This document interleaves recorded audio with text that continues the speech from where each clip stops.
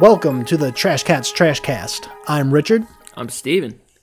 Today we're going to talk about the UKOA. I fucked that up. Welcome to the Trash Cats Trash Cast. Oh, I didn't like that delivery either. Welcome to the Trash Cats Trash Cast. I'm Richard. I'm Steven. Today we're going to talk about UKOA woodblock prints. But first, Steven, how was your week? My week's it's been okay. It's been super busy. We've been snowed in all week, so. But hell yeah, man. Yeah, it's like been over a foot of snow. I did want to shout out my neighbor, Diane, the old lady from up the hill. She was still trying to take out my trash cans this week, and there's ice all over the hill. She's ridiculous. God bless you, Diane. She's so sweet. But then she sent me 22 texts overnight, and her phone jumbles them all, so it's like a big riddle. And in one of the texts, she said she felt like she was in The Shining and going crazy. And I was like, oh boy. Oh, good. So that was pretty funny. We also got... check on Diane. I tried to. She's really awesome. Then we got an espresso maker. So I've been going hard on that. Fuck yeah. And then I'm trying to figure out... our beta fish is dying. So I'm trying to... every time I think I'm going to have to put him down, he pops back up. I don't know what to do. But, yeah, that's a bummer, dude. Yeah. I have no experience with owning or taking care of fish. I know that I can't do it because I'm not, what's the word I'm looking for? Diligent enough on the regular cleaning. Yeah, honestly, Sarah does. It's her fish. She does most of it, but it's been a good little fish. And putting down a fish gets pretty morbid. So we're trying to see if he'll recover, but it's just been dragging on. Speaking of Sarah, she's actually, just a heads up to listeners, she's gonna come home at some point. So you might hear a doorbell go bow, bow, at some point. Cool. But and we'll know. Besides that, man, I was just hyped to record. Got Monster Tobacco, ready to do this. Feeling hyped. How about you? I'm waiting for Monster to put out their own tobacco line. Oh. You know, Monster flavored dip. Come on. Or Monster flavored like tobacco. Ugh. Yeah. Dude, Monsterillos? Come on. Oh my god. They could just call them Monsterillos. I think we talked about it one episode, but the guy I worked with that just ate dip and coffee all day at work. Oh yeah. Oh my god. So funny. Oh Jesus, fuck. How's your week been, man? Eating dip. It's not as bad as eating dip. We got a bunch of snow up here. It was actually the first decent snow of the season. So that was nice. You know, in the way that it feels like actually winter now, and it doesn't feel like, okay, there's something very, very wrong here. It was like back to normal kind of thing. Yeah. But of course the teams up here, the road teams, have been on their shit, and they've been waiting for it to happen. So it didn't really last very long. Yeah. Pretty much everything's cleared off except for small side streets. So. But I did get a day off of work because of it. It's like when it gets to a certain point, people aren't going to come in, and there's going to be less Uber drivers, not Uber, but like Grubhub and DoorDash drivers out there. So just doesn't make sense for us to be there. Yeah. So I'll take it. I'll take a day off. Snow days are always good. Right. So you got any honorable mentions? Oh man, I got lost in the sauce with it. Do you want to do yours first? Because I got a couple. Yeah, I can hit mine up first. Okay, cool. So on topic, I think all of ours are pretty much on topic with our theme today. I wanted to point out these two artists and they're kind of the artists that really got me into really liking this media, this UKOA woodblock prints. And it's weird because they're different from what the typical norm is for these, kind of prints, for this style because they do landscapes. But Hokusai and Hiroshige,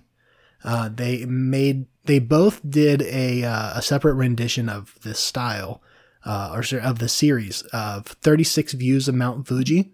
I'm pretty sure Hokusai did like 3 or 4 volumes of his own version of it, but the first 36 are some of the most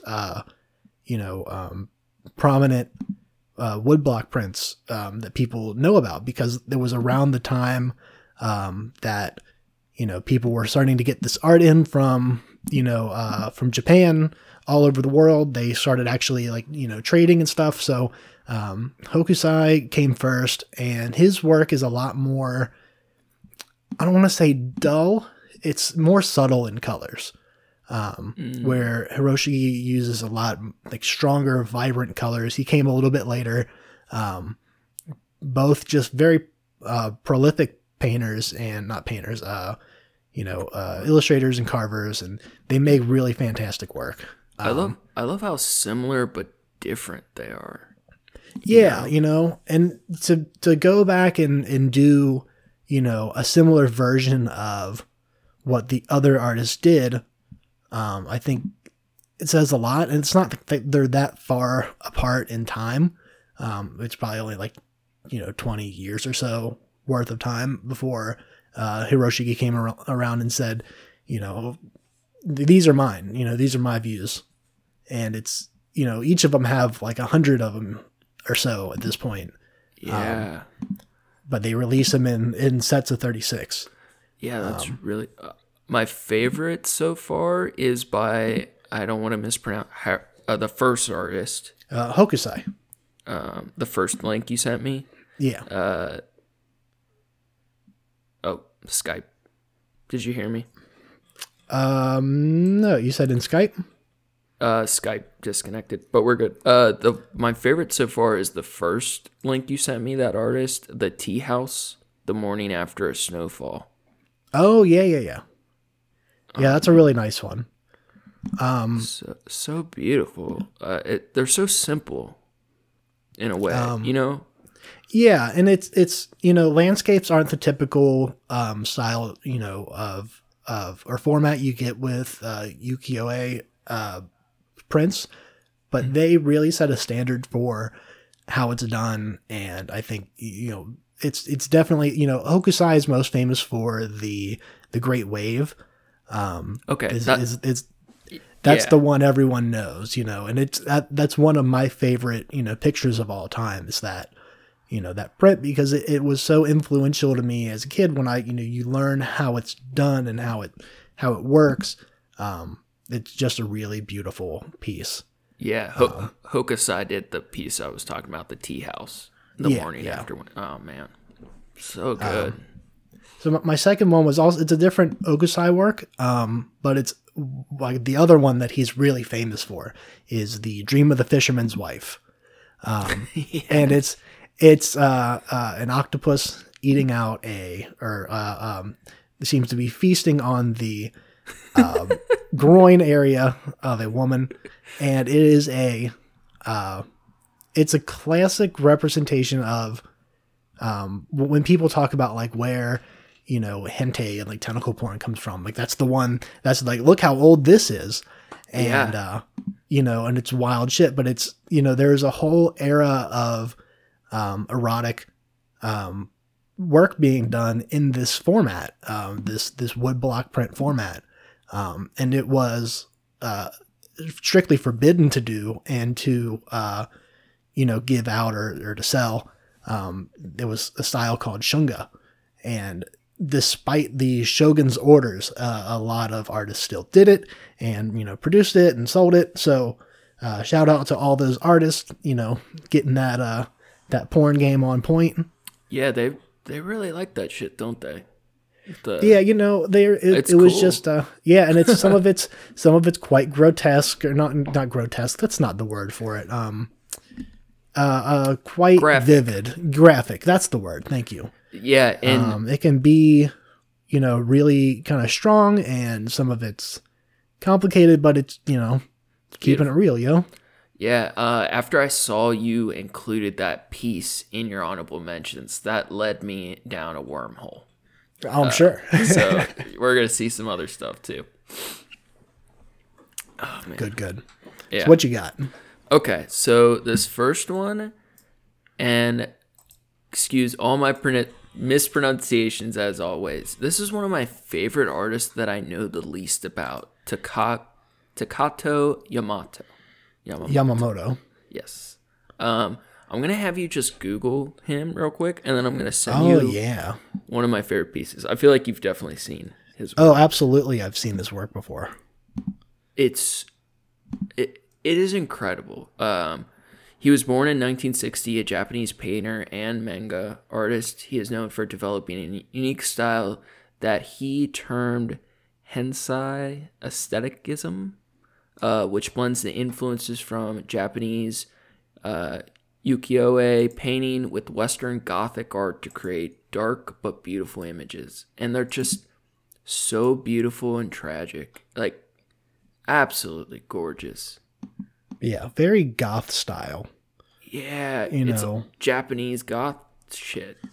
Yeah. So if you click that first link, that's one of my favorite pieces by him. Yeah, this is gorgeous. Yeah, it unfortunately, it's hard to find a lot of information about his work without really diving deeply. Like, I don't know if it's a translation issue, but titles are not very clear with his stuff. So we're definitely going to post pictures for a lot of it. I also really like his version of Saint Sebastian. I've sampled it in my own work because it's just so beautiful. So this is a painting. Is this a woodblock print? I don't know. I think they're painting or illustration. They're very, very detailed, which would make me believe that they're not. But I've seen, there's some really wild shit out there, so you never know. Yeah, I think these are really impressive. They're just gorgeous use of colors and it's muddier colors and not muddy, I guess. Muddy is a way, but like they're less saturated. Yeah, exactly. Low saturation. It's got a grimy goth feel. Yeah, fuck yeah, I dig this shit. Hell yeah. So next I'll move right on to, I think this will be kind of funny. Just Google the second artist name. It's Daizha. Daizha. Okay, word.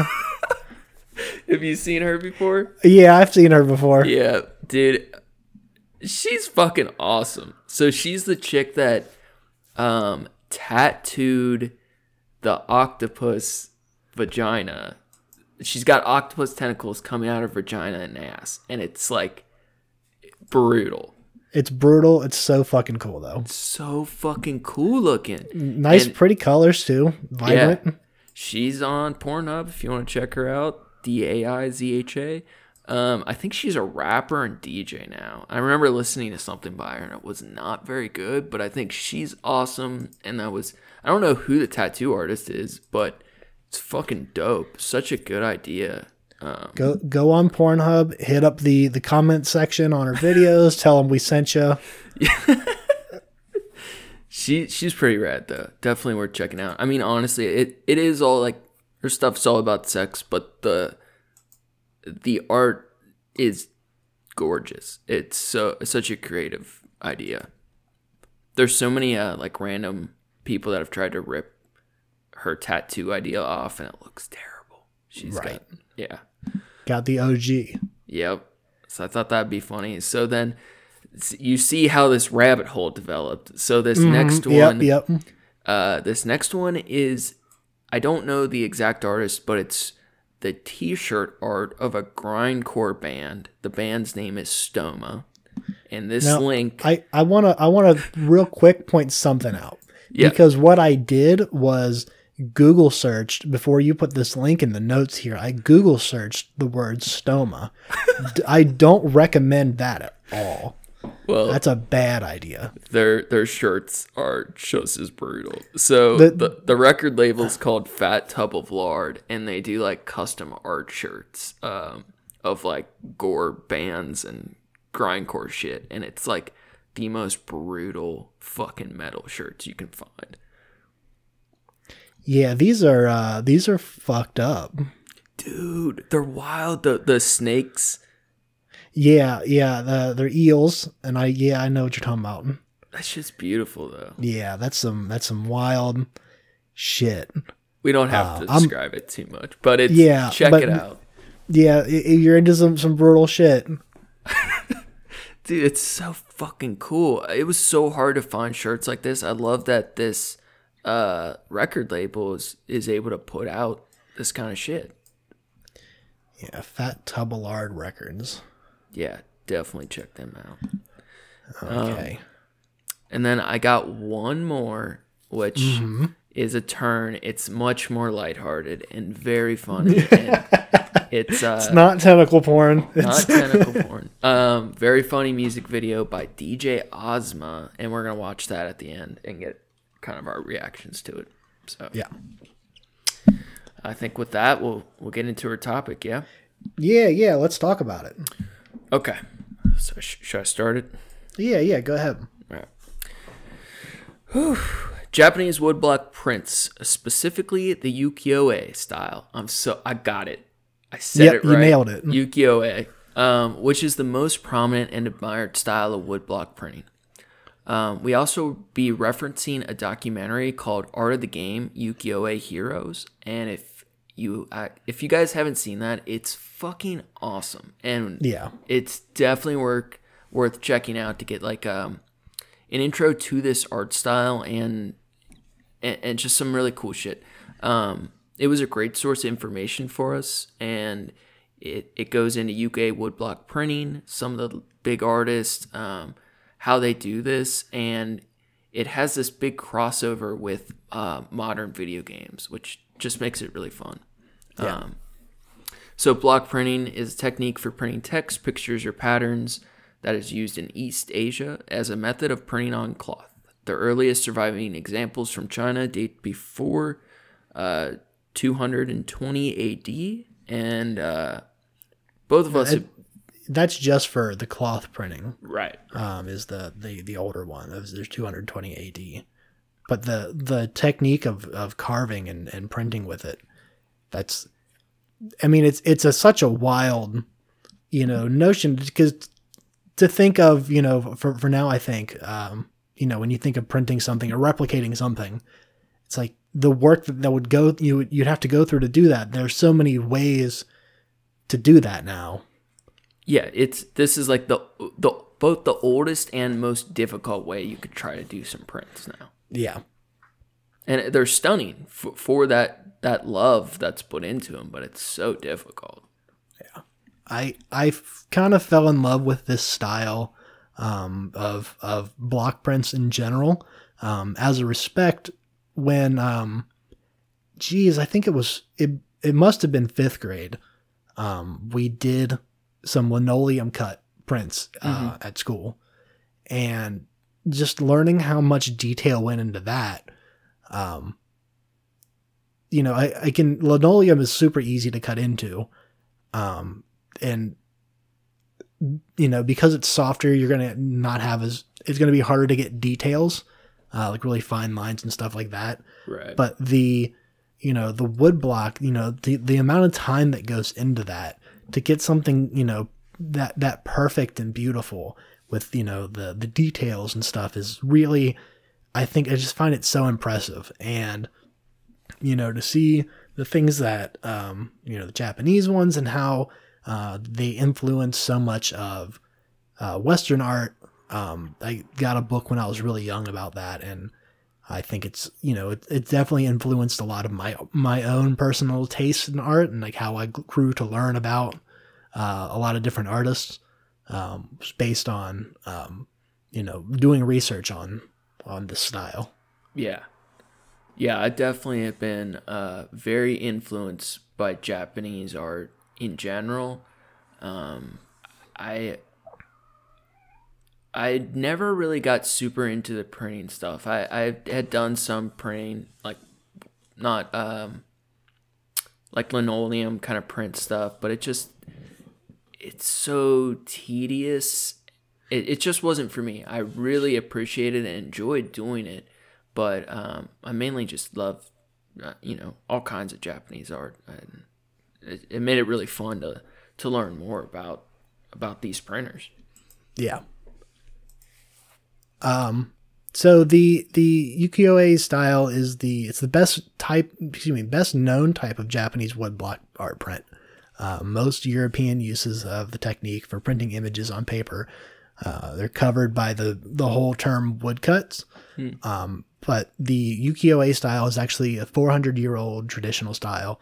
It was widely adopted in Japan during the Edo period. So that's 1600s.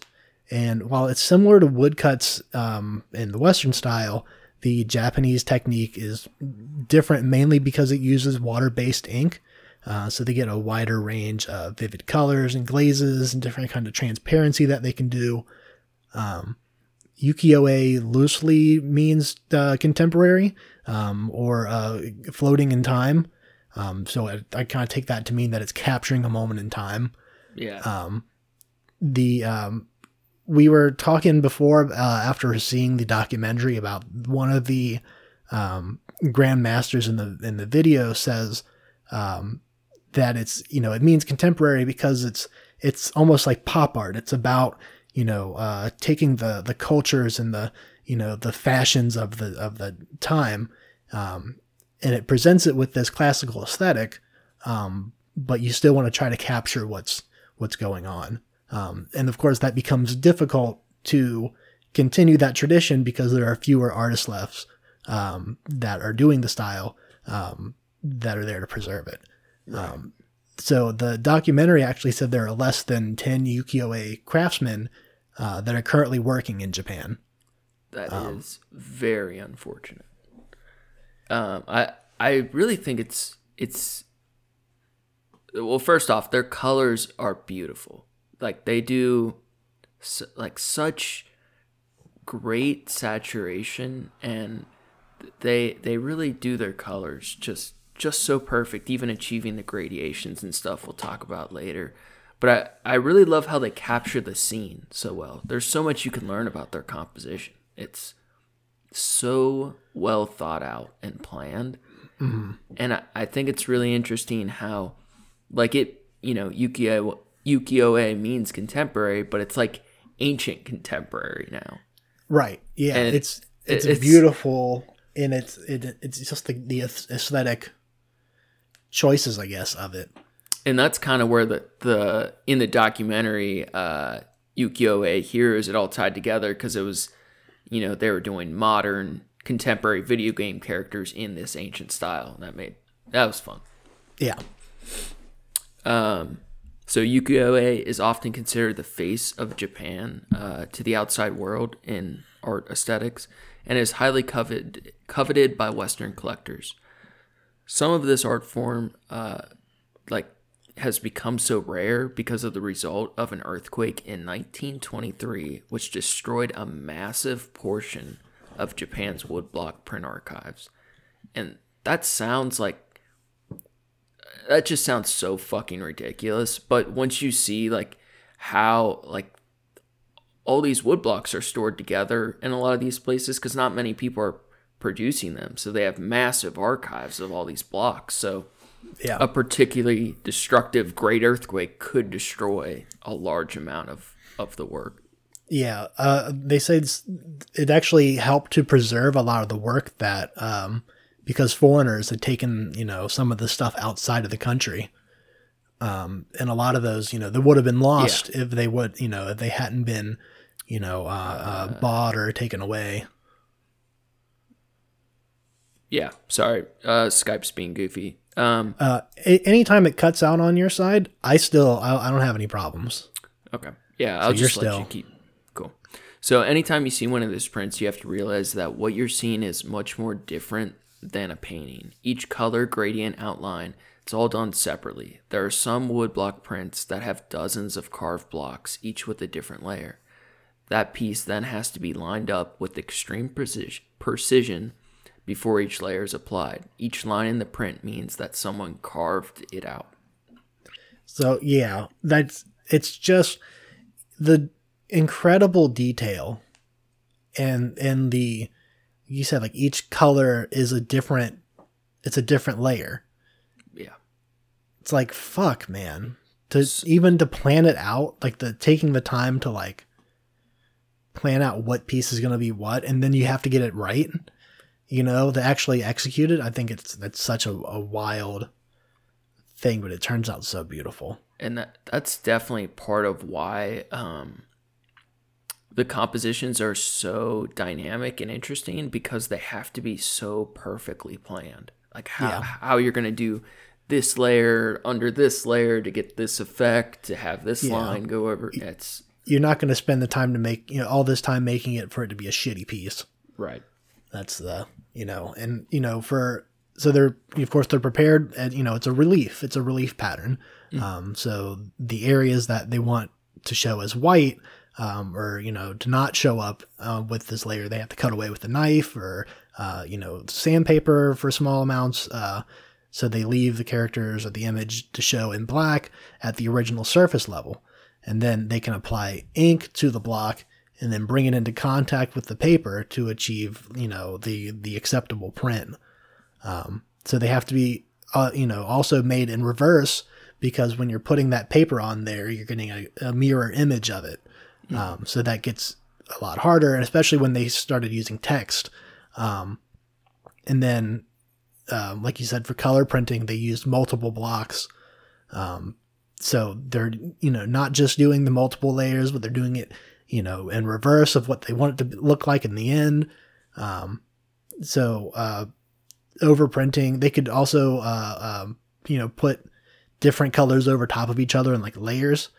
So they could, get different kind of palettes, not palettes, but hues out of each, layer. And that's how they would achieve their gradients too, by just such precision to do that with different colors to create a gradient in printing. So on top of all the technical knowledge you need, the color theory is there. And it's, depending on, what you had for the pigment at the time, really decided on how you were going to blend it. Like whether you got blue from, one mineral or another, it was going to decide whether you could blend it in a way that you want to, that it's going to work with this other color. And it's just a whole wild shit back then. Dude, did you see, they just came up with a new blue pigment? No. There's always, like, throughout all of history, there's been one blue pigment, cobalt blue, and like a week or two ago, they created a new blue pigment. Okay, fuck. Yeah, there's some other ones like the ultra blacks that are like negative light sources, and like I've seen some more of that. Yeah, the highlight pink. What was it called? The black was called like Fanta black or something. Yeah, Vanta. Yeah, that's what I did see that. And they got some like pink ones that are crazy too. Did you see they painted a Lexus in that Vanta black? Yeah, and then they crashed it. Dude, like almost immediately. So fucking expensive. Yeah. Dude, I would hate to have to carve these wood blocks in reverse. That mirroring would be it would make it so much harder for your brain to carve accurately, I feel like. Well, I assume they would mirror the image that they want on paper or something first. And then, when, they're carving it out, they'd reference to that. Yeah. But that means that, they'd have to still. Yeah, but yeah, exactly. Because you still have to, you're not able to see exactly what you're carving as it will be. Right. That would throw me off so hard. Yeah, you don't see it until you actually put some ink on it and fuck with it. Yeah. So, and because of this, they had to come up with ways to line these blocks up so they register just right. So they developed 2 registration marks carved in the blocks, and that would allow the multiple colors to be introduced with precision over the previous ink layers. A sheet of paper would be printed and placed on the marks and then lowered onto the wood block. So they carved like two little like notches in the corners of the blocks. That seems like that's critical. Yeah, Like I mean, you have to have a cheater bar kind of thing. I mean, I'm sure you've had to do it even when you recently did some matting and stuff. Like, Oh yeah. God, those registers. I fucking hate that measuring, bro. I hate it. Yeah. It's because the math doesn't work the way you want it to. Never. It's subtractive, and you have to remember it's on every side. Oh, dude, I hate it. Like, I'm always trying to come up with like a new technique to cut straight lines for matting and printing shit. Like, there is a way. Like, I want a big like rectangular punch cut to do prints with or something. That would be dope. Yeah. Just So mash it down, man. Yeah. The art of carving woodcut is technically known as xylography. I think I was gonna say xylography. xylography. And the term's rarely used anymore, but I left that in the notes because I wanted to hear Steven try to pronounce it. I did better than I thought I might have. Yeah, you did a lot better than I thought you were gonna do. Like, I'm not even sure how it's supposed to be, but I read it as xylography. Sounds good. Yeah. And of course, because of the care and precision it takes to, like, you know, make these details, it only made sense, you know, it makes sense to use the best tools and materials you could find. So, like, with the paper quality, the ink quality, you know, if you have the right tools, that leads to a lasting preservation of the piece for hundreds of years. You know, they have pieces that are, you know, 400 years old because they know, and that's how they know, like, this is when these styles came around, is they have these pieces to show it. And not only that, they have the wood blocks, and, you know, you have to take care of those to keep them, you know, well. And I think it's really cool how the carvings themselves, you know, can last so long, and they can be used to print, you know, a near infinite amount of this gorgeous art. Yeah, that's one of my favorite parts because it's like an ancient form of digital printing. You know, Yeah. that once you have your blocks, like you can reproduce that forever as long as you take care of them and your materials are good. And that's a beautiful. I love the ability to reproduce things like that. That's part of why I'm so drawn to digital. Yeah. And it's extremely, you know, laborious, but it makes the work timeless. Right. You know, and even the paper to print on, it's crafted so well and perfectly that it can last that long. And after we'll finish up the history a little bit, and then we're going to talk more about the paper. Yeah, because the tools they use, it's just so ridiculous. It's so cool. Yeah.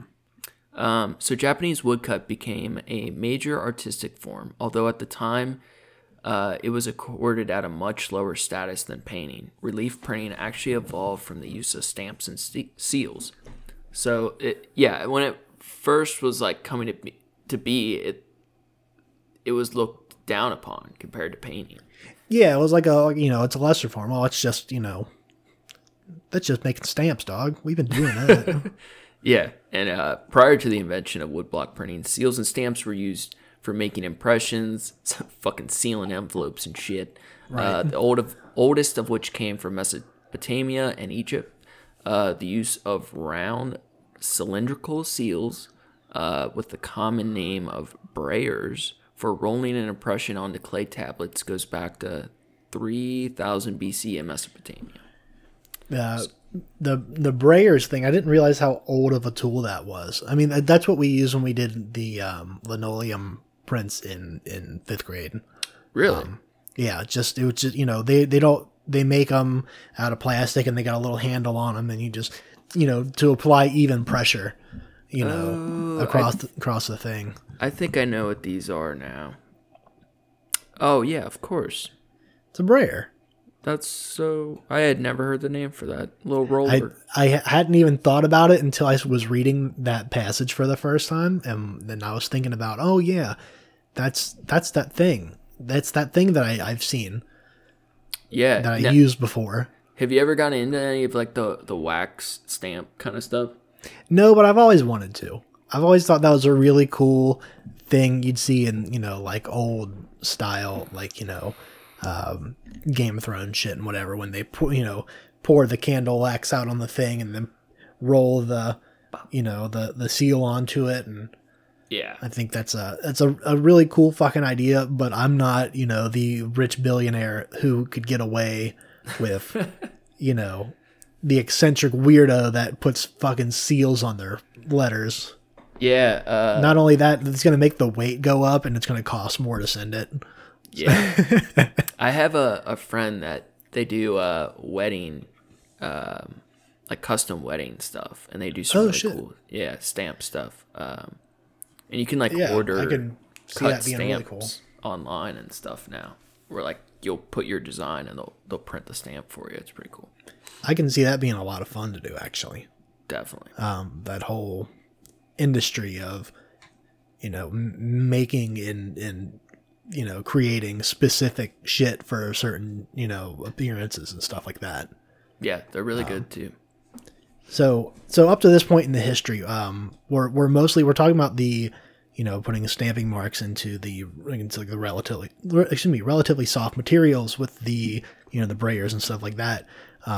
In China and Egypt, using small stamps for seals preceded the use of the larger blocks to do prints.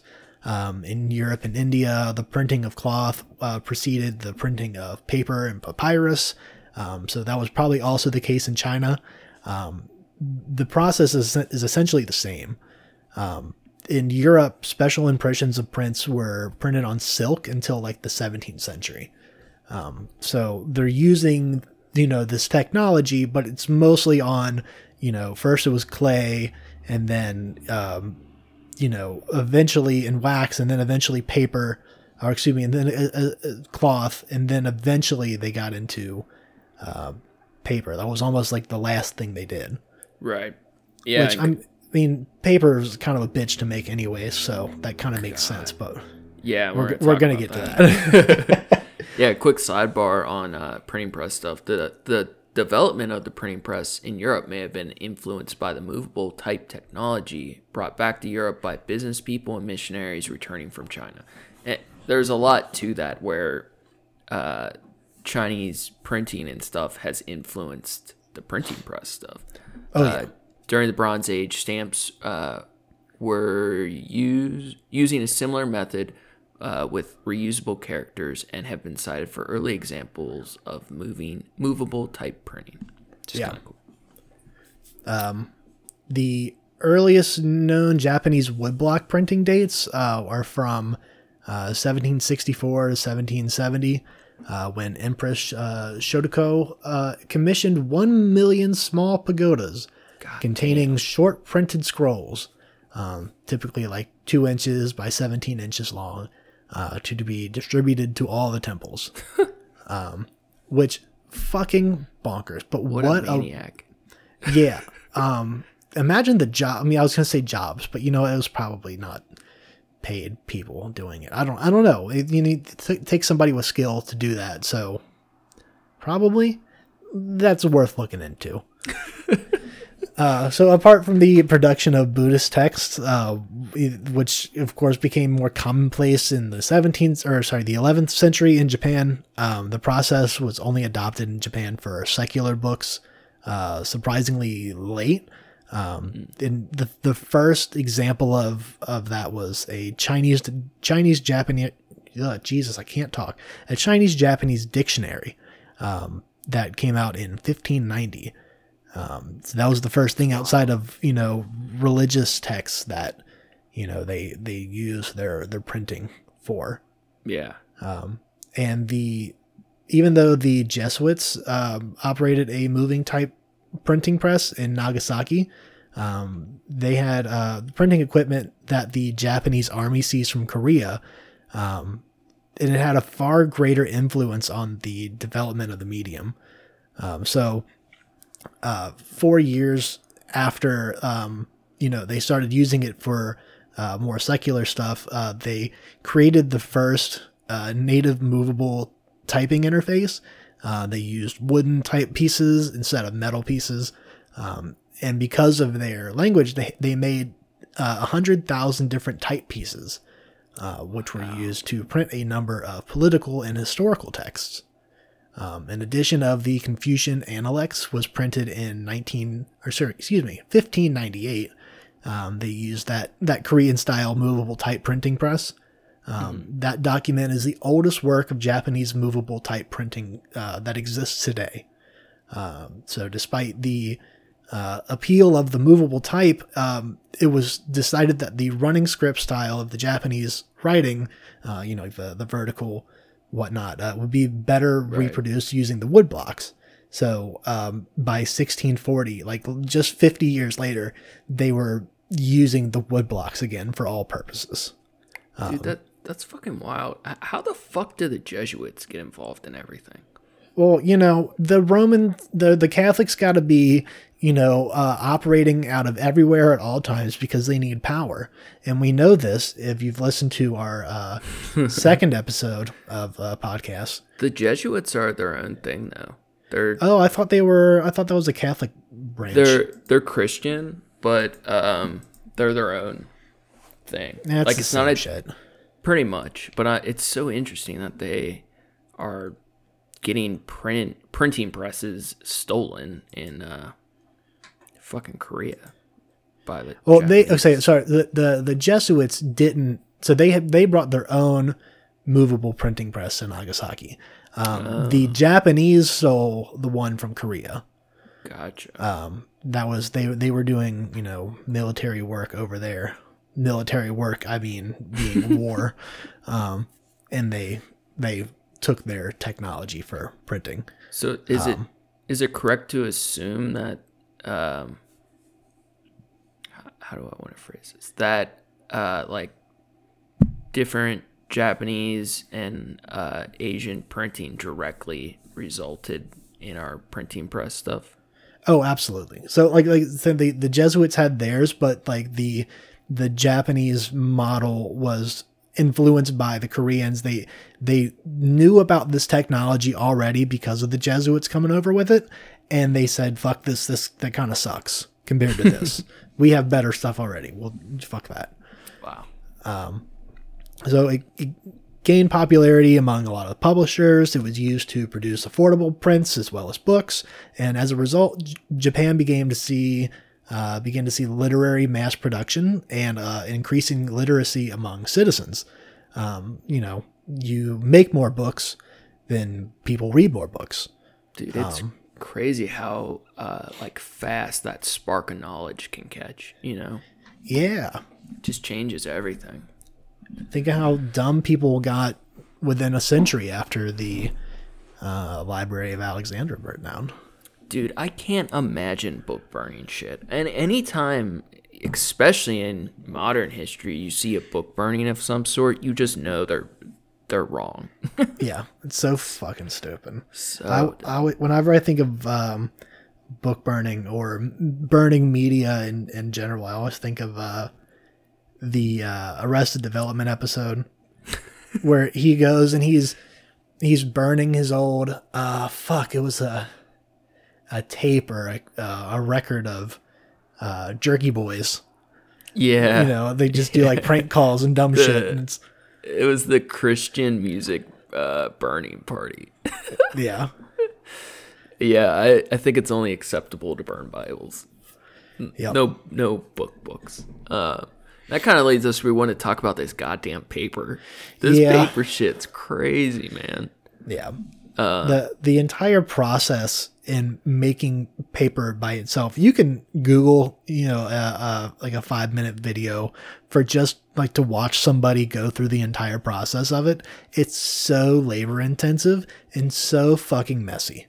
Yeah, and especially all these years in the past, God, like without the technology doing this shit by hand, they wanted the best paper that can last forever for these prints, and it's extraordinary what they were able to do back then and what they're still currently doing. Right. So the documentary focused on this 9th generation paper crafter, and this dude's entire life is about crafting paper, and it looked like he was becoming paper. Like his skin was so smooth. Like He looked like a paper man. And this dude just he's so dedicated and disciplined. And all the paper itself is made from, what is it, the kozo plants? Yeah. And all these plants come from like one specific village. The kozo plant grows in other places, but it's all in protected national forests. So to get this paper, men have to go deep into the forest into bear territory, and they're risking their lives every time to get this plant. And that's extraordinary by itself. But they're collecting this plant. It's brought back to their workshop in the village. They beat the plants down to a fibrous pulp, and then they remove all the impurities by hand. And then they have to detangle each fiber one by one. Every single fucking fiber detangled by hand. It's crazy. He's fucking ridiculous. Any spare moment this man has, he's detangling tiny little fibers. Yeah. And the whole thing, they have to do it all in this cold spring water. And I was trying to figure out exactly what temperature it was. I missed it when he said it, but it was super cold. And it'd be like 42 degrees in the wintertime. God. And they're doing it all day. Your hands in the cold water detangling these fibers. So it makes this tedious task like so much more painful. He said it's difficult for these paper crafters to find young people who are willing to continue their work. And that's part of this big problem with the whole art and these ancient crafts. It's like there's a way to do it easier. And if you can produce something similar, you're going to see a lack in quality. Mm-hmm. But if it's not affecting the efficiency of the product and being a vessel to show art or to, display information, then, and even nowadays you're not really worried about that for information. It's all on a screen now. So yeah, they said that they had machines that could help them beat the plants or detangle, but it slightly affected their quality, so they didn't want to use them, or they used them rarely or not at all. Yeah, that's just how dedicated they are to it all being just perfect. Yeah, and you had mentioned he's a 9th generation paper crafter, so that's like easy 200 years. Yeah. For 200 years, this family's been making paper. And his son was also working with him, so they're going to go for probably a while. Yeah. So then they take a screen and they sift it through the prepared kozo pulp, and they have to do this without splashing the pulp at all, because if a tiny bit splashes to the other side of the screen, they think it curls the paper and ruins the quality. So they're doing this just for hours till the paper slowly takes shape. And they actually have to measure the thickness to the millimeter by hand and intuition. It's just wild. Yeah. He said you just gotta see it. You gotta know what it looks like. What 0.2 and 0.22, look like. Yeah, and it's not like they're just guessing and they sell it however. It's like people order specific paper thicknesses. These guys know what they're doing. And in the end of this process, it's a relatively big stack, but it's not that much. One stack of this paper costs more than $8,000. Yeah. That's wild. And then all the blades are made by hand by these blacksmith specialists, and they craft the blades by sound. It's just wild. It's all so exact and precise and done with passion and dedication. It's outstanding. The blades by sound thing I thought was interesting because that's, I have to sharpen knives probably once a week, if not more often, depending on how busy I get. And I've gotten to the point now that depending on the knives, like I have some that I've had for, like 7+ years.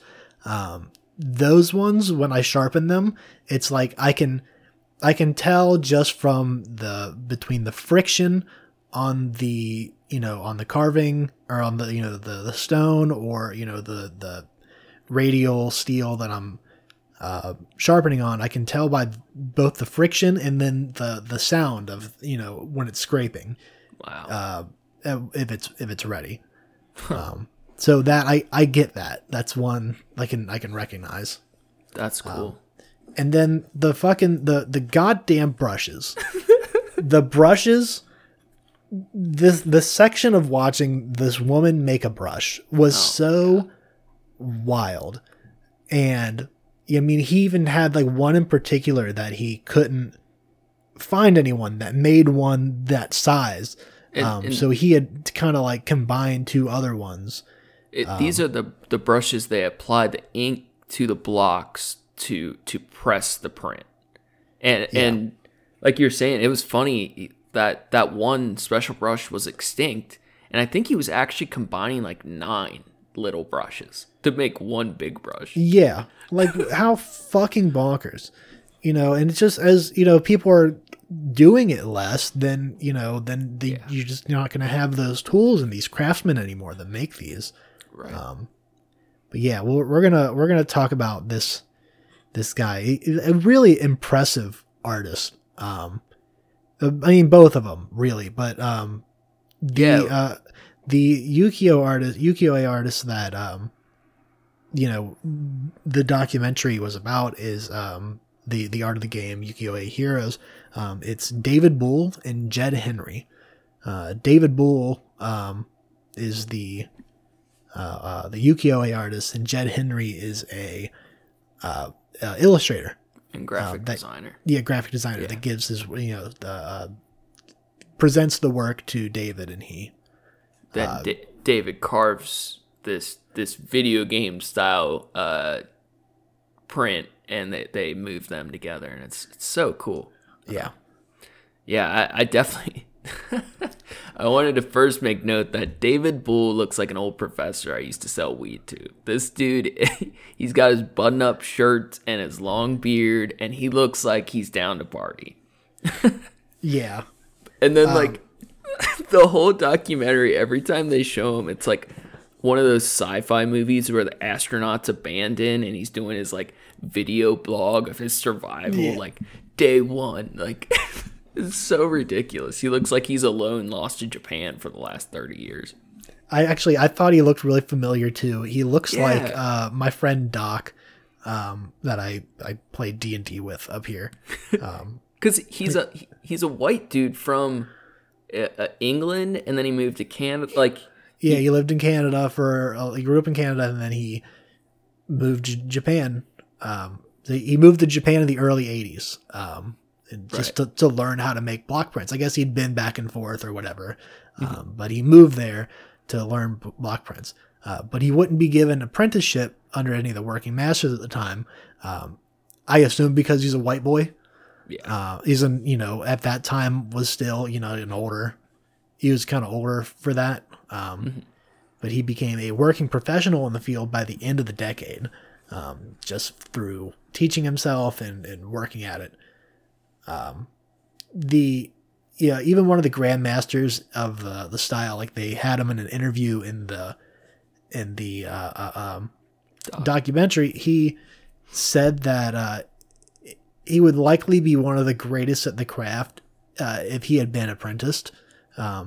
His hard work and dedication make his work rival some of the masters who have trained their entire life with other masters. That's a hell of a compliment for one of seriously. The masters of this art.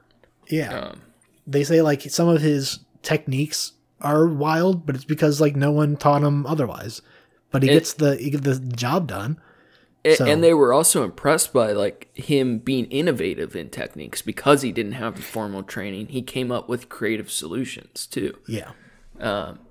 So later in his career, some of these masters would call him a genius and admired his dedication and ability to teach himself without the formal training. One of the master carvers jokingly called him more Japanese than most Japanese. I thought that was cute. Yeah, it was. He said it like with a big smile. So David Bull, he spends a lot of his time also preserving ukiyo-e prints and archiving the woodblocks themselves and the prints. His four-story house/studio in Japan is absolutely filled with these woodblocks. And at one point, he's talking about how his family would even sleep with their beds on big stack of these blocks. It was like crazy. They're just everywhere. And he meticulously cares for this entire archive. He says they breathe all year long. They're dry in the winter. They're humid in the summer. You have to air them out, let them, cycle which ones are getting air when, clean them, occasionally print with them, and to make sure they're properly preserved. Because these blocks, like we were saying earlier, they can be used for hundreds of years to create new prints that are identical to the original when they're proper. That's so fucking cool. Mr. Bull, whatever, he even tests the prints by observing them under a microscope to make sure they are identical over the years. Yeah, that is so insane. Yeah, he said he had some that were like 50 or some odd years years old that that he had done, and to be able to, or not 50 because he started in the 80s, but they were old, and he goes back and he can look at it and see just checking. He's like, he can't tell which one's the original, which one's the new one. That's because so cool. Yeah. And despite his age, because he's like 80 something now. He's getting up there for sure. Yeah. And he's still working intensely. Like, he's got a crazy work schedule because even though there are so few artists, this craft is still, it's a rarity, and people still want these prints. So he's working very hard to make new work and to preserve its history. And it's so cool. He's still currently active on YouTube, where every week he's creating educational videos that will help try to teach this craft to the younger generations and preserve its history. Yeah, I gotta find him on there. Honestly, some of the videos are kind of dry, but it's one of those things where it is so important it exists. The traditional masters might not pass this stuff down to many, if any, people over the years, and it's it has to be preserved, and that's a very worthwhile mission he's undertaking. It's a kind of thing. That's what the internet's for. Exactly. I mean, it's for many things, but that's definitely one of the big ones is, preserving information. Yeah. Having it available. That's so huge. Lost knowledge. It's like forgotten memories. It's just such a sad thing. You can't let things that are that important disappear. Yeah. So he had, David Bull had a strong business prproducing prints already. He's got a whole team of apprentices. Before he was approached by Jed Henry. Like I said, Jed's an illustrator. He's an enthusiast of Japanese and the ukiyo-e style. The work he sends to David is based mostly around video games and video game characters, just depicted in the classic Japanese ukiyo-e style. You've almost certainly seen their work on social media. He's got, Mario Kart. I think it was called Rickshaw Race. Yeah. Is the Mario Kart one, and there's Star Fox and Mega Man, and they title them differently. They don't, explicitly put those names on them. Zelda too, I've seen. Yeah. There's in Kirby. They're fucking crazy. So unfortunately, people do steal their images. I've seen these images on a bunch of different websites that aren't from them. Sure. So if you do want to, look at them and interested in buying any of them, make sure you're going from the creator on those for sure. I mean, with anything, but definitely these, I see these a lot all over the place. Yeah. Look up ukiyo-e heroes and you'll be able to find their stuff. I really like Jed. He was such a nerdy dude. He reminded me of someone we would know. He reminds me of Keith. Yeah, that's funny. Not enough so much in the medium. I'm not sure. I don't think Keith's very much into the Japanese stuff, but him nerding out about art and him with his kids in the documentary, I was like, oh yeah, that's definitely really Keith. That was really cute. He was working on that drawing of a warrior on a horse for one of these prints, and he's working all day finding references and shit, and then his daughters like drag him outside to like draw some My Little Ponies, and he's like, I can't get away from drawing fucking horses right now. One of the things I really liked that Jed did when he was designing these prints for David Bull is he would do that composition trick where you flip the composition, you just mirror it while you're working, and it was so interesting because they have to mirror the image for the woodblock print itself, but I haven't seen many people do that during because he's drawing a lot of these digitally and then inking them, but I hadn't seen many graphic designers do that, and that's a trick I use a lot. And I learned that from Drawfee. They do that a lot on there. Yeah, that's cool. It's whenever they get into like a real piece that they want to spend time on, you see them doing that.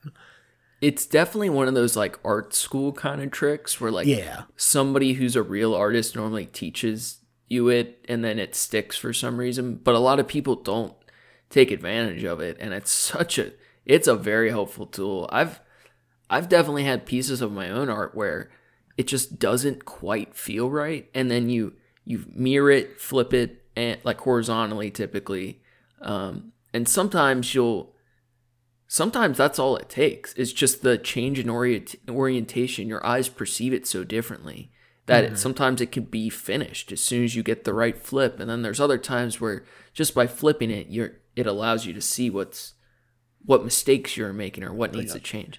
This person's leaning over way too much. Far. Yeah, it's so weird. I love it. It's like plays tricks on my mind. So I thought that was cool to see him. You know, the documentary goes through their process a lot. I thought that was cool. Yeah, and the collaboration aspect of them being able to work overseas in different countries, so wild. I'm terrible at collabing with people, but I love the idea of it. And Jed just seemed like such a nice, good dude, and they just made an excellent team as they created authentic ukiyo-e art with modern video game subject matter. Which is so in spirit with the original ukiyo-e prints. This contemporary aspect was kind of brought back into this ancient art.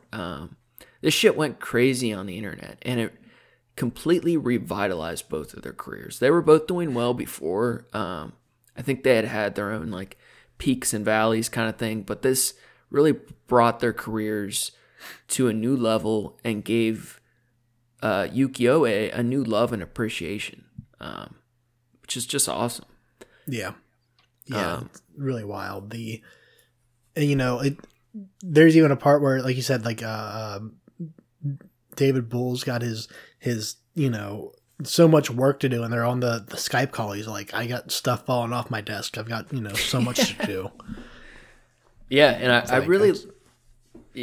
really liked how like he has all this work and stuff, and he said he doesn't really believe in luck, and I really like that. I like he acknowledged there's so many things that are good and bad that happen in our lives that we don't have control of, but that hard work is what ultimately makes the change and not luck. And I think that's something I definitely tend to agree with. And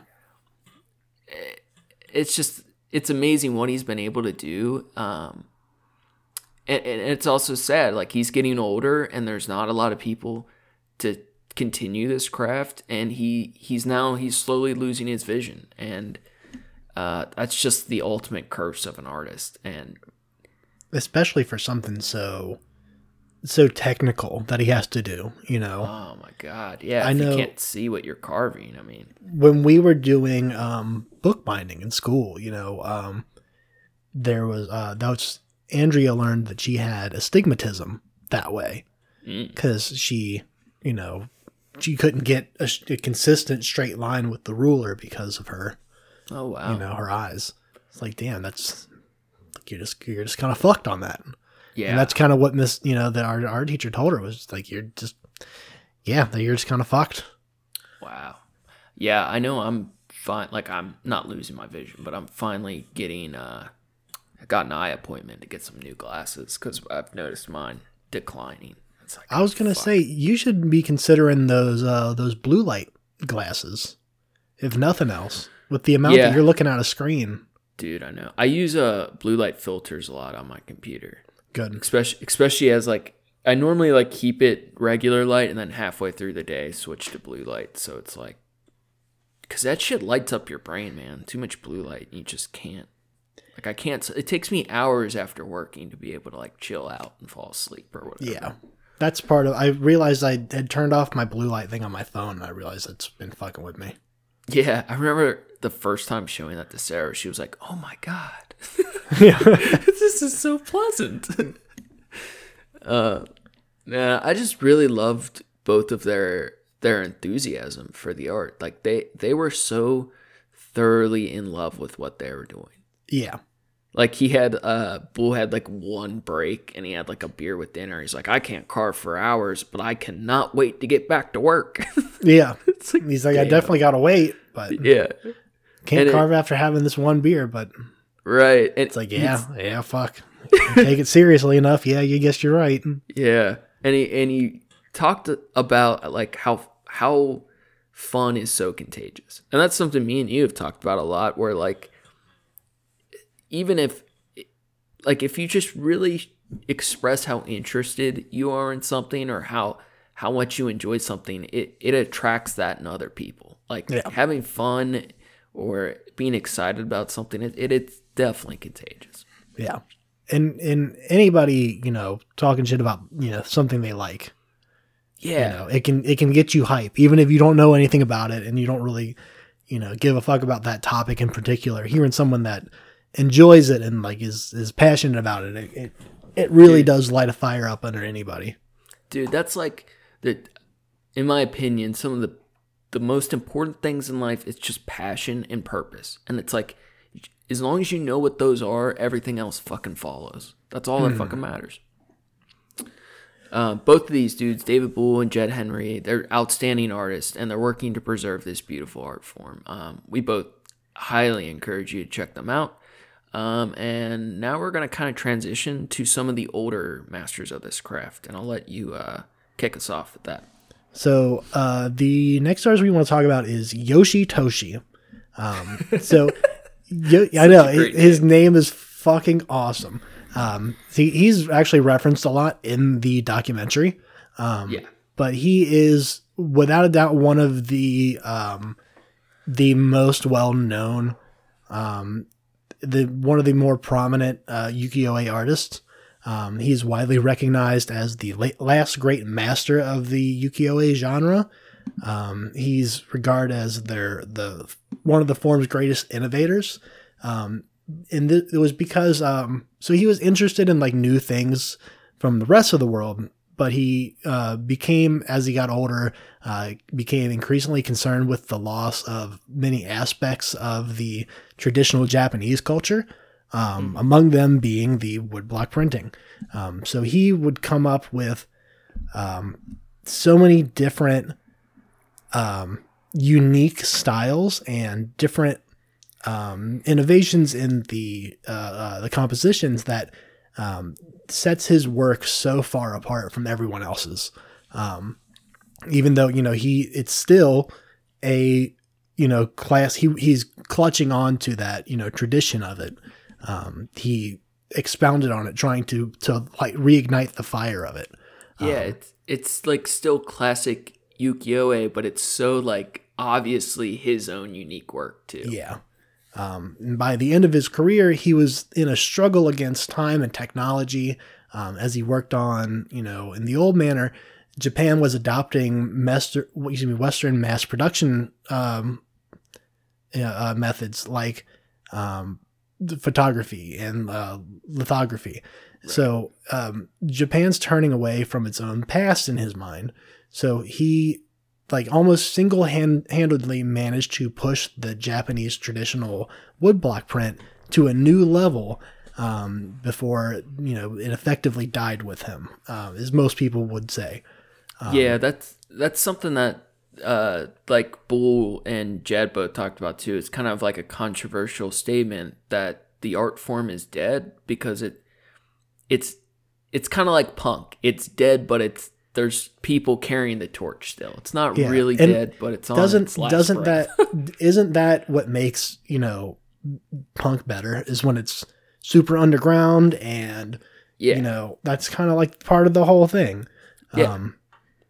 But so his life is best summed up perhaps by a quote from a man named John Stevenson. This was from Yoshitoshi's website, which is also really fucking dope, and we're going to talk about that in a minute. Yoshitoshi's courage, vision, and force of character give ukiyo-e another generation of life, and illuminated it with one last burst of glory. Some high praise. Yeah. He definitely, one of the, like I said, he's one of the most well-known artists of that style. But he's got such a wild story. But his work is it can be so graphic, and it can be, so controversial in a lot of ways. And then other times it's so serene. He's just so, it's just so him. you can tell he was trying to cover all the bases, to pass on, I guess. So Yoshitoshi was born in the Shambashi district of Old Edo in 1839.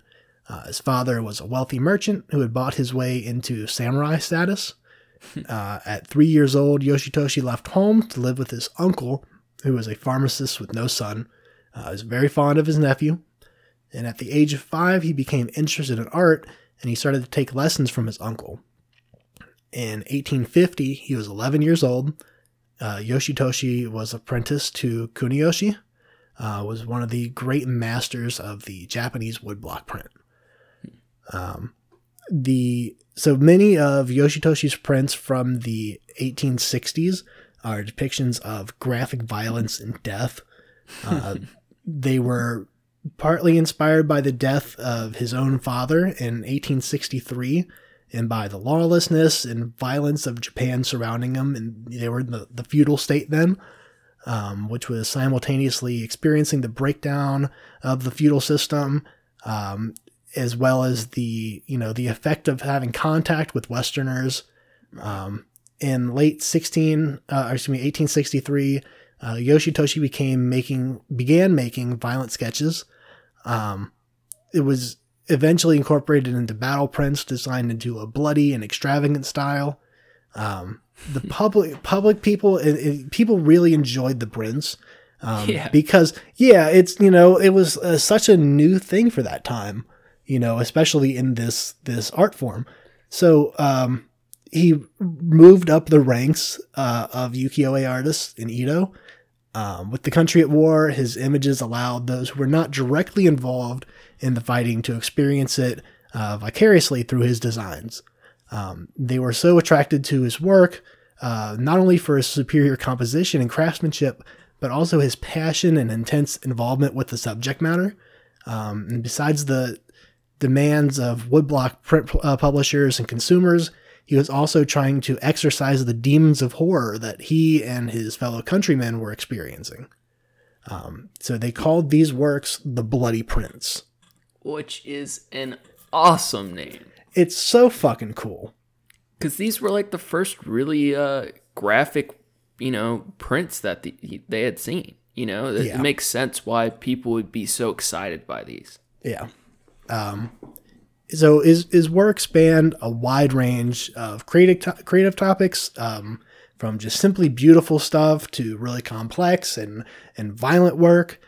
Some of his favorite subject matter depicted folk heroes, traditional ghost stories, and death scenes. The prints were very, very graphic in detail, such as decapitations of women with bloody handprints on their robes. Other examples showed strange and surreal scenes depicting the power struggle between two gambling rings, among other unique topics. He was a really prolific artist who produced a vast amount of work throughout his life. Some authorities here say that he created more than 10,000 pieces. God damn. And we have to assume that if that is even close to being true, that has to be, how like Edison invented the light bulb. Like it was invented within his laboratory, so he gets the patent for it. Like I'm sure he had a whole team of people that worked underneath him. Yeah, we were doing some math on that earlier with how many years he had to create and how many pieces. But starting at 11 years old until the day he died, if he produced, like basically a piece every single day, that's how that would have to be. It was almost a piece a day for every day of his life after 11. But think about how many blocks you got to carve. I mean, it definitely had to include stuff that was done like out of his studio, but it is very clear he made a vast quantity of work. Yeah. In his last years, his mental problems started to recur.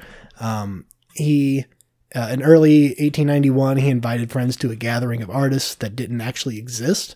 It rather turned out to be a delusion. His physical condition also deteriorated, and his misfortune was compounded when all of his money was suddenly stolen in a robbery of his home. After more symptoms, he was admitted to a mental hospital. He eventually left in May of 1892. He did not go back home, though. Instead, he rented rooms. He died 3 weeks later in a rented room on June 9th, 1892, from a cerebral hemorrhage. Cerebral. I can't ever say that word. It always fucks me up, too. Yeah. He was 53 years old.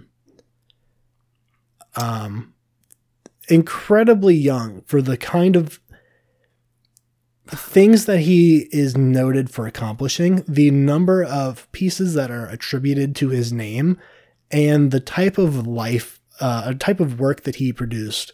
The mental state you'd have to be in to produce these works, so many of them is crazy.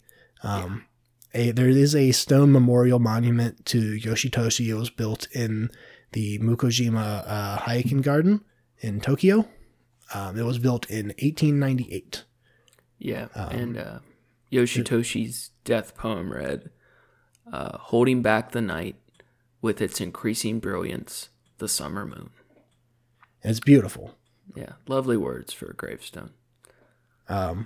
So all of Yoshitoshi's work is, or at least all that is archived, is on yoshitoshi.net. Yeah, which is hilarious. That sounds so funny. But that dude, that was so cool to find in researching this. I mean, everything they can find of his work is on there. I'm sure it's not, totally complete, but it's hundreds, if not thousands of pieces. And it's so cool to be able to go through his work by collection, through this archive. It's awesome. I found that going through Wikipedia is also a good way to find really high quality images of a lot of these works. Especially, like I said, the Hokusai and Hiroshige's the 36 views. If you just Google them, you even just Google 36 views of Mount Fuji, you'll find all of them. Like, they just lay them all out, and they're super high quality, and they're free to download. They make excellent computer backgrounds and mobile backgrounds. Really good shit. Yeah. So ukiyo-e really was really a style that created the West's impression of Japanese art in the late 19th century, particularly the landscapes of Hokusai and Hiroshige. So from the 1870s onwards, Japanism, which is actually a word, it's the French term for weeaboos. It's just the Japanese influence on Western culture. Became a prominent trend and had a strong influence on early Impressionists like Degas and Manet, and even our boy Claude Monet, who we know had a wide collection of Japanese art in his home and even had a Japanese aesthetic in his garden. Yeah. Ukiyo-e work had an impact on post-impressionists such as Van Gogh and Art Nouveau artists like Toulouse-Lautrec. And this was possible only because of the forced reopening of trade of Japan in 1958. It was the 1858. Thank you. The end of the Edo period in feudal Japan, where Japan practiced an isolationist foreign policy. Once they reopened trade, people in the West could enjoy their goods and their art. So I like we were just saying earlier, I personally don't feel it's fair to call the style dead, especially seeing these artists pumping life into its veins in the 21st century. I think it's absolutely fair to say that the life in the era that fueled the creation of this style is over. And many have taken it in their hands to input their own style and work, mostly for the better. I think the concept of composition in these pieces are really important because, mostly because the process with which they're created and composition is one of the most fundamental backbones of what makes art so great in any style. So it's a good translation. And it's clearly noticeable, yet extremely fluid regardless of where it's used. Like that style, it's a very unique kind of thing. And you can see it in a lot of, Toulouse-Lautrec work. You can see it in some of his, kind of poppy, cafe posters and shit kind of work. Mm-hmm. Yeah, I feel like I see their influence in illustrative work a lot, but like it's like in learning about these topics, both like Monet and this painting, I just find like the more I learn about these different art forms, especially watching it, that really helps me. Like the visual aspect of it, I appreciate the art form so much more. Yeah. I fucking love, like, I don't know, man. It's one of those things like I'm a very picky artist and I've gravitated to my own weird niche art because I don't like most art. And if I looked at most of these prints, even like a couple months ago, I would think like they're well done or cool, but I wouldn't have like a high amount of respect for a lot of them. And then like just by learning more about them, they become so much more interesting. Yeah. But the dedication and passion that's put into them and the care, and by exploring them more, I find more and more specific pieces that I find incredible. Yeah. So I just really enjoyed getting into this more and finding more art I like and more people that are helping this beautiful art continue to survive. It's awesome. And like you said, it's helping you find more work, inspiration. Yeah. And, if it wasn't for us doing this recording, doing this research, you never would have found Diza. Or at least you never would have thought, her. Yeah. Let's be real. We all knew her. Yeah. Fucking, it's just the, yeah, like you said, I think it's in general doing the research on, a lot of these artists and stuff like that. It's making me grow a lot more. I'm surprised at how much more I like Monet after doing that research. I didn't really give a fuck either way about Monet. I thought we were going to rip shit on Monet and talk mad hella shit on him. But, I thought about that the other day too. We don't really talk shit as much as we thought we were going to. No. I think it's because we're picking things that we want to talk about and we want to enjoy. It would be way harder to talk about shit we hate all the time. But yeah. I feel like we try to do a little trashing, but yeah, it's way better to talk about shit we like. And speaking of which, like we got our first 100 plays, which is pretty fucking awesome. What? Yeah. That's what I'm talking about. And the couple people that gave us feedback on the Monet episode, it was interesting to hear them say they felt the same way. Like they felt whatever about Monet, and just understanding, different things from history and different art, it makes it so much more interesting. And I don't really care about that, but finding the inspiration from these things is what's become valuable to me, finding the specific pieces of art or the aspects of an art that I might not have appreciated earlier. That inspiration for myself and my own art is very valuable. Yeah. I do. I want to ask you while we kind of mentioned, talking trash on shit. Do you have any dishonorable mentions? I had something written down, but I can't remember what it was. It's funny because like I feel like all week I hate so much stuff, and then in preparing for these, I'm trying. Like you said, we're finding things we enjoy, and I didn't. Oh, New York. I think it was Cuomo. That dude. Yeah. They found out he lied about the death rate in nursing homes by over 50%. Oh, yeah, I saw that. And that is going to be a big deal the next couple weeks. So, yeah, fuck all that shit. Pretty fucked up. What else was dishonorable? Kidney stones. Fuck a kidney stone. You mean, what was it, dick bullets? Yeah, dick bullets. Dude, I thought you were going to pass that kidney stone today while we were recording. That would have been so brutal. I would have. I would have tried to record it if I did. Oh, I mean, not like it would have. It doesn't make a sound when it hits the bowl. It's not like that. It's just because it would have just been piss. It just. Oh shit.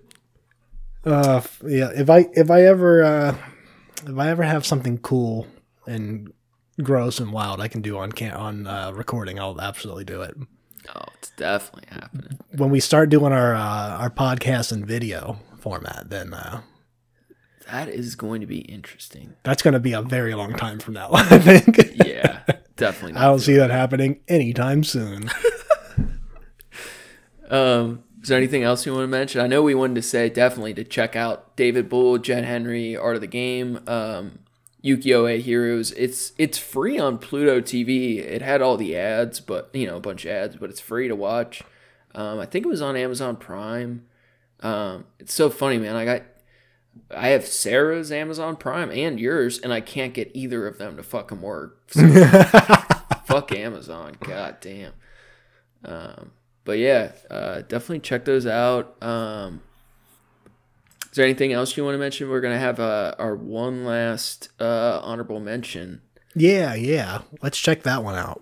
Okay, so what we're gonna do for this one, guys, is since we're not sure if we can really play shit, we're gonna cut to us after watching this real quick and give our thoughts. This video is, this is one, dude. I watch this video like probably every 6 months for like the last maybe 8 years because it makes me so genuinely happy. This is like the silliest, goofiest video, and it's a really catchy song too, but it's mostly just very funny. So nice. We're gonna cut to after we watch this real quick and give you your thoughts. The video is called I Rave You, the letter U, I Rave the letter U, by Ravex featuring DJ Ozma. And I've always known it just to be a DJ Ozma song with Ravex. Just YouTube, I Rave You. And check it out, and we'll be back in a sec.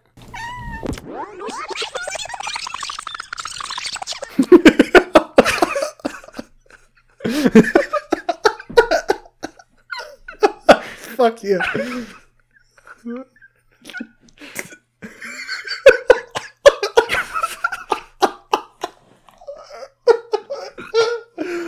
Oh. This is brilliant. I love it. Okay, here's what I have. So here's what I have to say about this.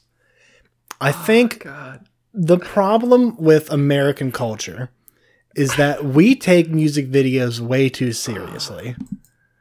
Because what we need is more of this. We need so much more of this. It's fucking genius. I'm literally crying. It's just the music fucking bops. It's absolutely a jam. Straight bop, Japanese Elvis, raving out.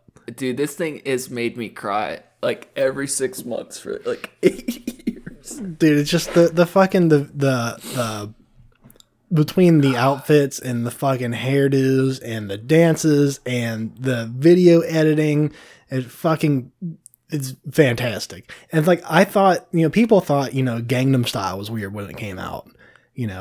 First of all, great fucking video. I don't give a fuck what anybody says. That song in that video, great. This is like the original. Yeah, this blows it out of the fucking water. This ran so that Gangnam Style could walk in. Yeah, exactly, dude. Oh my god, I'm glad you liked it. It just always makes me laugh, and I really want an excuse to watch it. Yeah. No, this is fucking great. Yeah, so if you guys, whether you liked or hated this episode, go check out this fucking video because it'll make you laugh. Yeah. Oh shit, bro. So thanks again for listening. So of course, like we said, we got you're still riding on that high. Recovering. It's great. Like we said, we got our first 100 plays. You guys fucking rock. Fuck yeah! Thank you. I want to say thank you to Approaching Human for the use of his music. You can find his work on SoundCloud at Approaching-Human. You can. Yeah, John, go watch that video again. I want to hear you get slap happy and laugh. Fuck yeah. Make sure you check out the show page at Trash Cats Trashcast on Instagram for news and art from the show. If you're bored, you can check out Steven's trashy art. Oh yeah, you'll find some random things we've mentioned and honorable mentions throughout my stuff. So feel free to check it out. You can find Steven at Skyzix on Instagram. That's SKYZICX. Thank you for reading that, because I'm... No, that's all good. I started reading that, and then I realized that's your line. But once again, shout out to all of our, honorable mentions, Hokusai and Hiroshige, and Takato Yamamoto. Shout out to Daiza. What was it? Our other one, Yoshitoshi. Yoshitoshi. Thank you, Yoshitoshi. Thank you to Fat Tub of Lard Records. Such a great name. That does it.